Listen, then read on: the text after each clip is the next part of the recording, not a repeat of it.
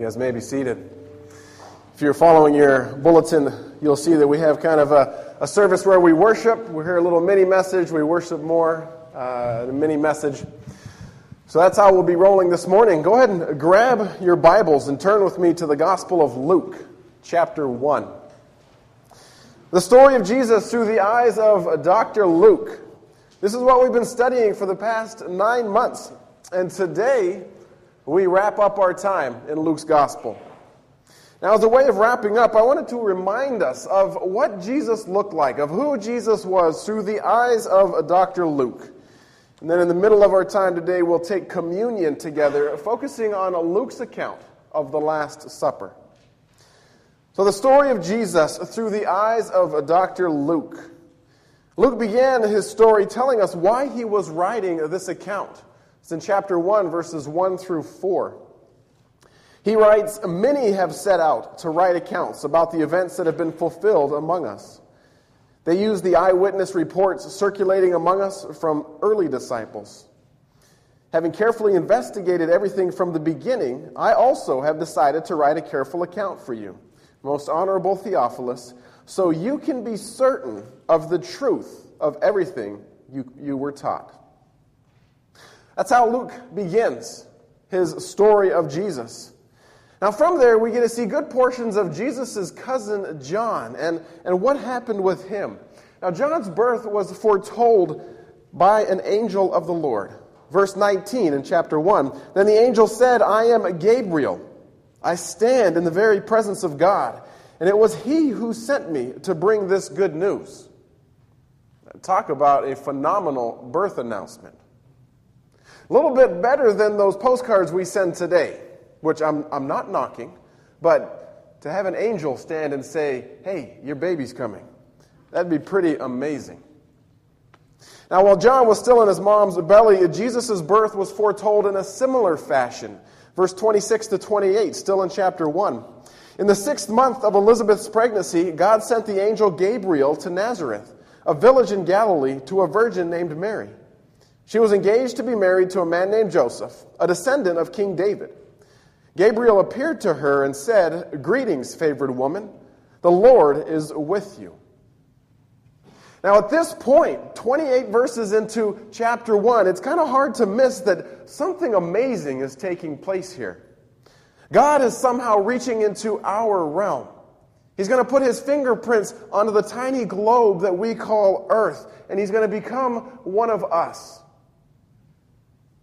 So Mary, Jesus' mother, went to visit Elizabeth, John's mother.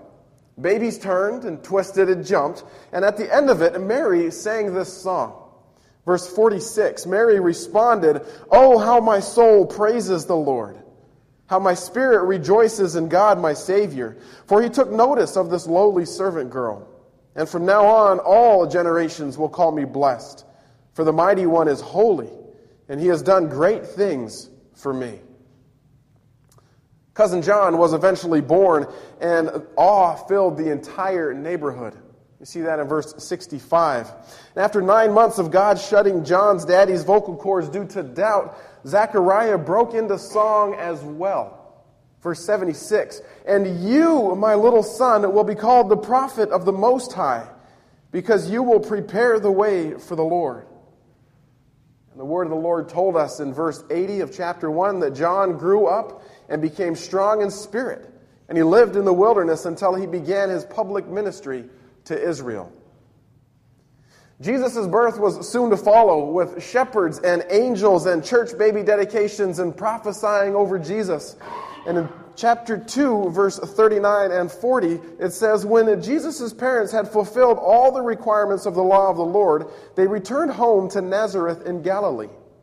There the child Jesus grew up healthy and strong, and he was filled with wisdom, and God's favor was on him." Time passes, and the next we see Jesus, he's 12 years old, and he's sitting in the temple with all the religious leaders. He's asking questions, and he's listening to them. Pretty amazing what took place.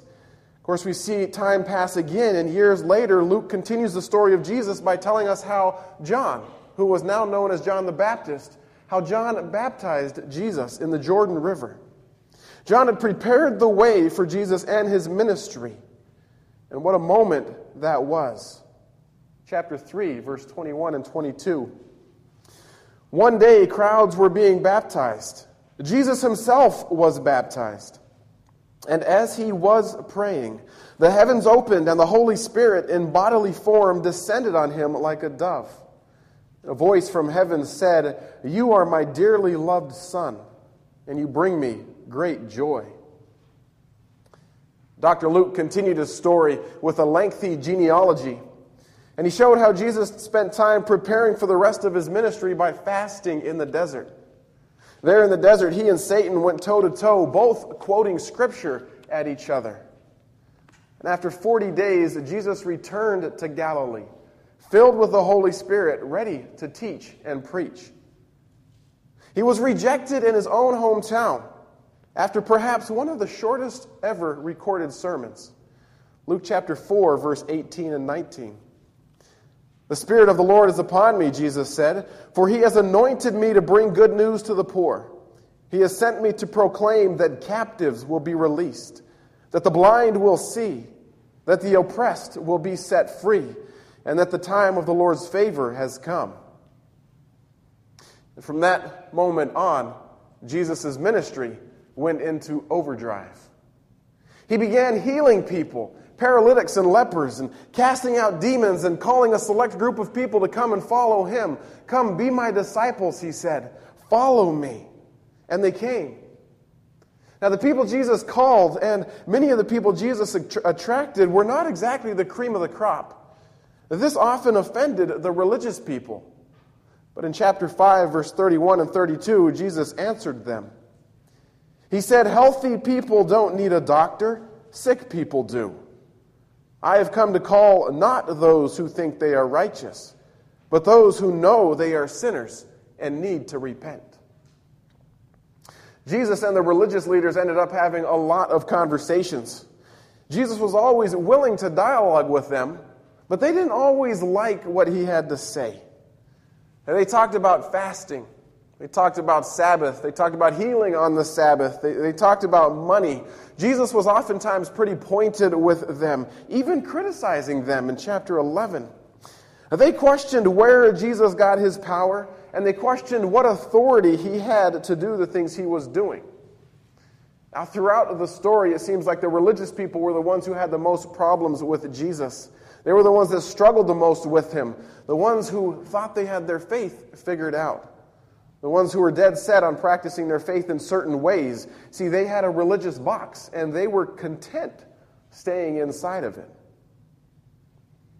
Throughout all of this, Jesus taught some pretty amazing things that reshaped the paradigm of faith. Luke chapter 6, verse 20 and following.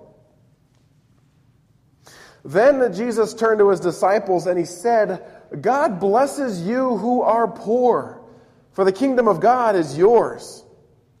God blesses you who are hungry now, for you will be satisfied. God blesses you who weep now, for in due time you will laugh. What blessings await you when people hate you and exclude you and mock you and curse you as evil because you follow the Son of Man?' When that happens," Jesus said, "be happy. Yes, leap for joy, for a great reward awaits you in heaven. And remember, their ancestors treated the ancient prophets the same way." Jesus continued his teaching, "What sorrow awaits you who are rich, for you have your only happiness now. What sorrow awaits you who are fat and prosperous now, for a time of awful hunger awaits you. What sorrow awaits you who laugh now, for your laughing will turn to mourning and sorrow. What sorrow awaits you who are praised by the crowds, for their ancestors also praised false prophets." Jesus taught all sorts of things like this that would make the crowds scratch their head and go, huh. Now, in other times of teaching, he told those listening, "Love your enemies. Don't judge others. Produce good fruit in your life." He told them, "Build your faith on a solid foundation. Pray like he prayed. Don't be hypocrites." Jesus often taught in parables. In fact, parable after parable. He taught of a farmer scattering seed and what soil was good soil. He taught of a lamp that is lit that should not get covered. And he taught about a surprisingly good Samaritan. He taught parables about rich fools, barren fig trees, mustard seeds, yeast, great feasts. He taught about a lost sheep, some lost coins, and a pair of lost sons. There were stories about shrewd managers, a rich man and Lazarus, persistent widows, people who went to pray, 10 servants, and evil farmers. Now, though they may not have always understood what these stories meant, the crowds, they kept following Jesus.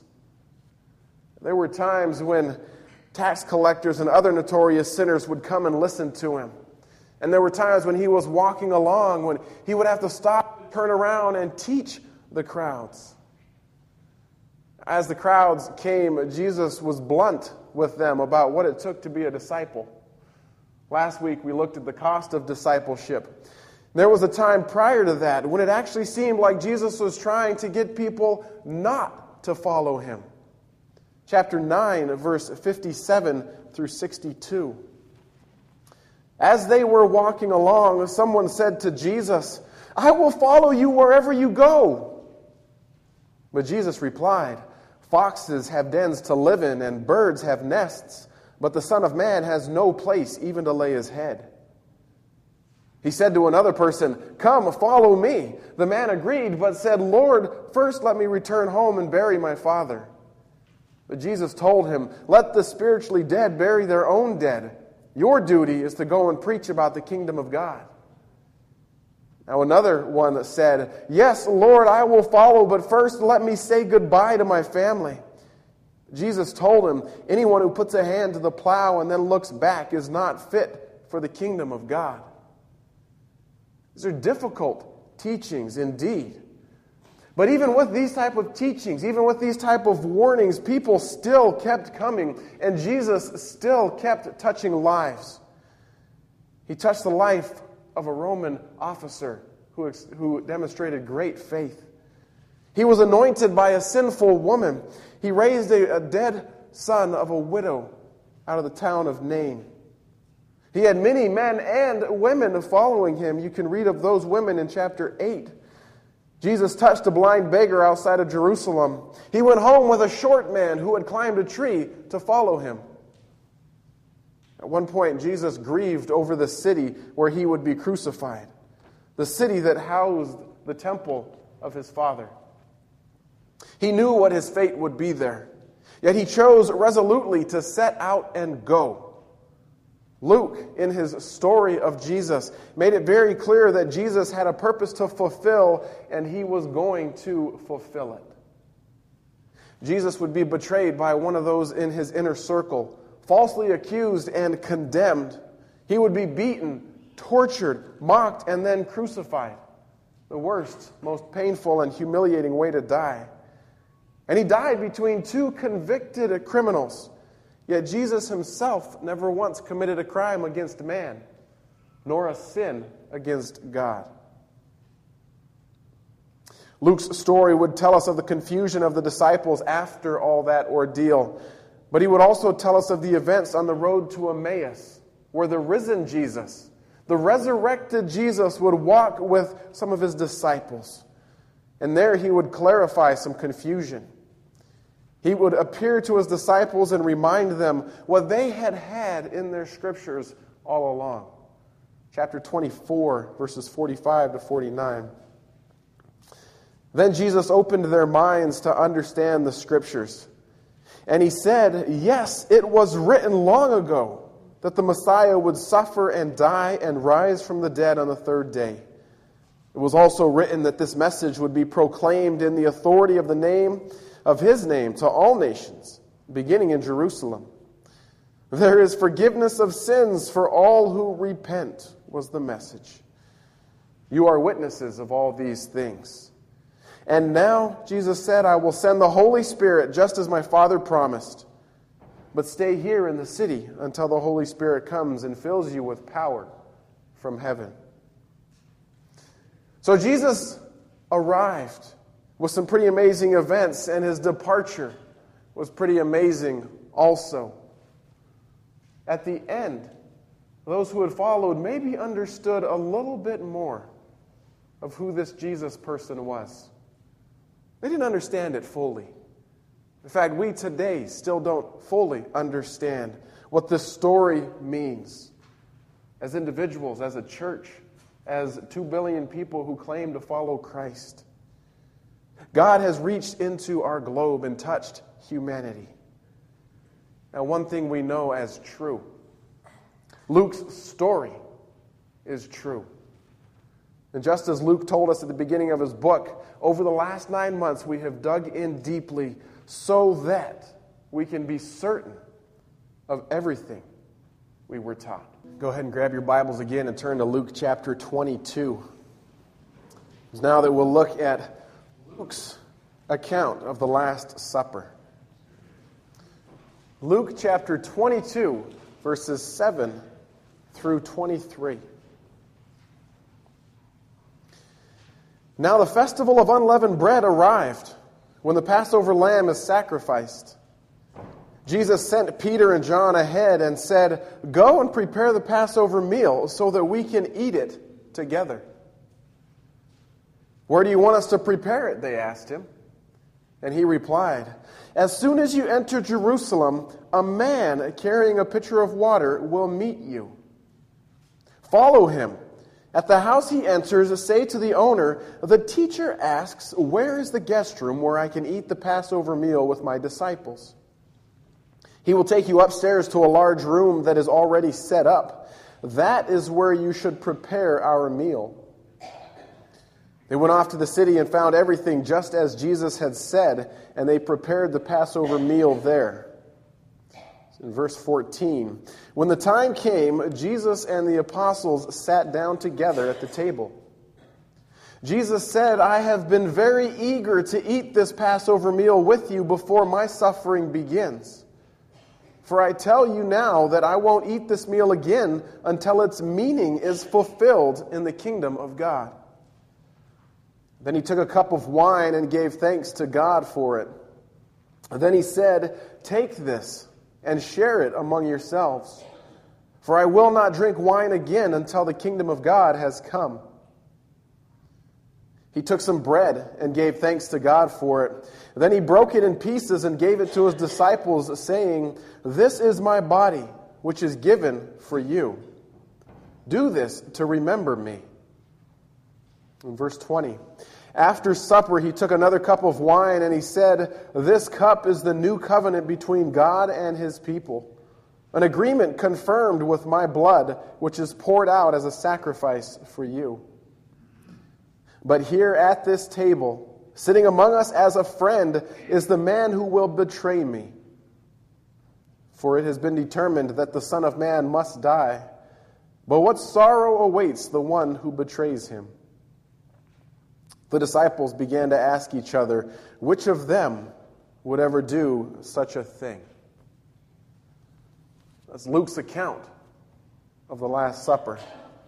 This Last Supper was a Passover meal, a traditional meal that had been served and eaten for countless years, a meal that was close to the heart of every Jewish person. The Passover meal celebrated the way that God redeemed and saved the Israelites from bondage in Egypt. What God did through Moses and Aaron in the first Exodus, Jesus was about to do for the entire human race in his own Exodus. Dr. Luke had already told us that this was going to happen. On the Mount of Transfiguration, Moses and Elijah met with Jesus in all of his glowing splendor. Just listen to how Luke describes it. He said, "Suddenly 2 men, Moses and Elijah, appeared and began talking with Jesus.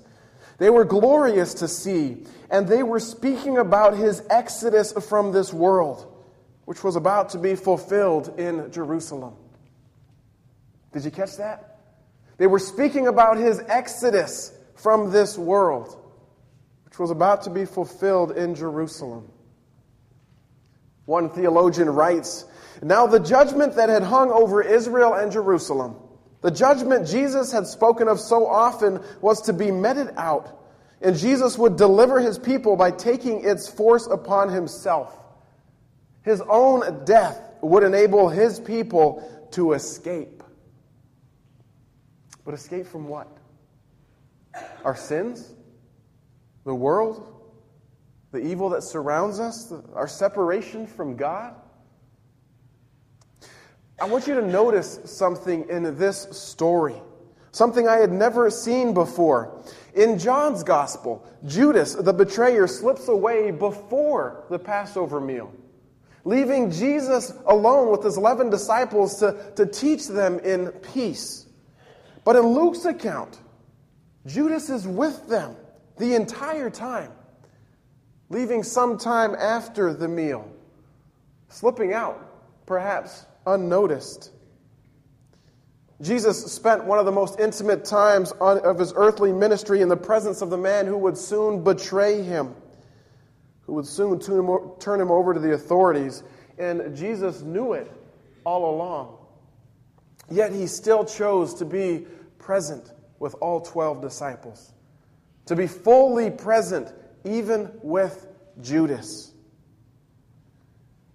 How true it is that we, so often, even in all of our own noble attempts to be true disciples of Jesus, in all of our grand efforts to be holy as God is holy, even after some of our most intimate times with Jesus, how true is it that we still betray Jesus? We too have sat through the meal with the Messiah. We have drunk from the cup that he has passed. We have eaten from the bread that he has broken. And even so, we too slip away, often unnoticed, and betray our Savior. William Barclay, a commentator I use frequently, writes this. He says, Jesus Christ has at every communion table those who betray him. For if in his house we pledge ourselves to him, and then if by our lives we go out and deny him, we too are traitors to his cause. If in his house we pledge ourselves to him, yet in our lives we deny him, we too are traitors to his cause. Even in our doing this, Christ still chooses to be fully present with us. And he chooses to take us back over and over and over again. And each time he calls us to remember. Do this, he says, to remember me.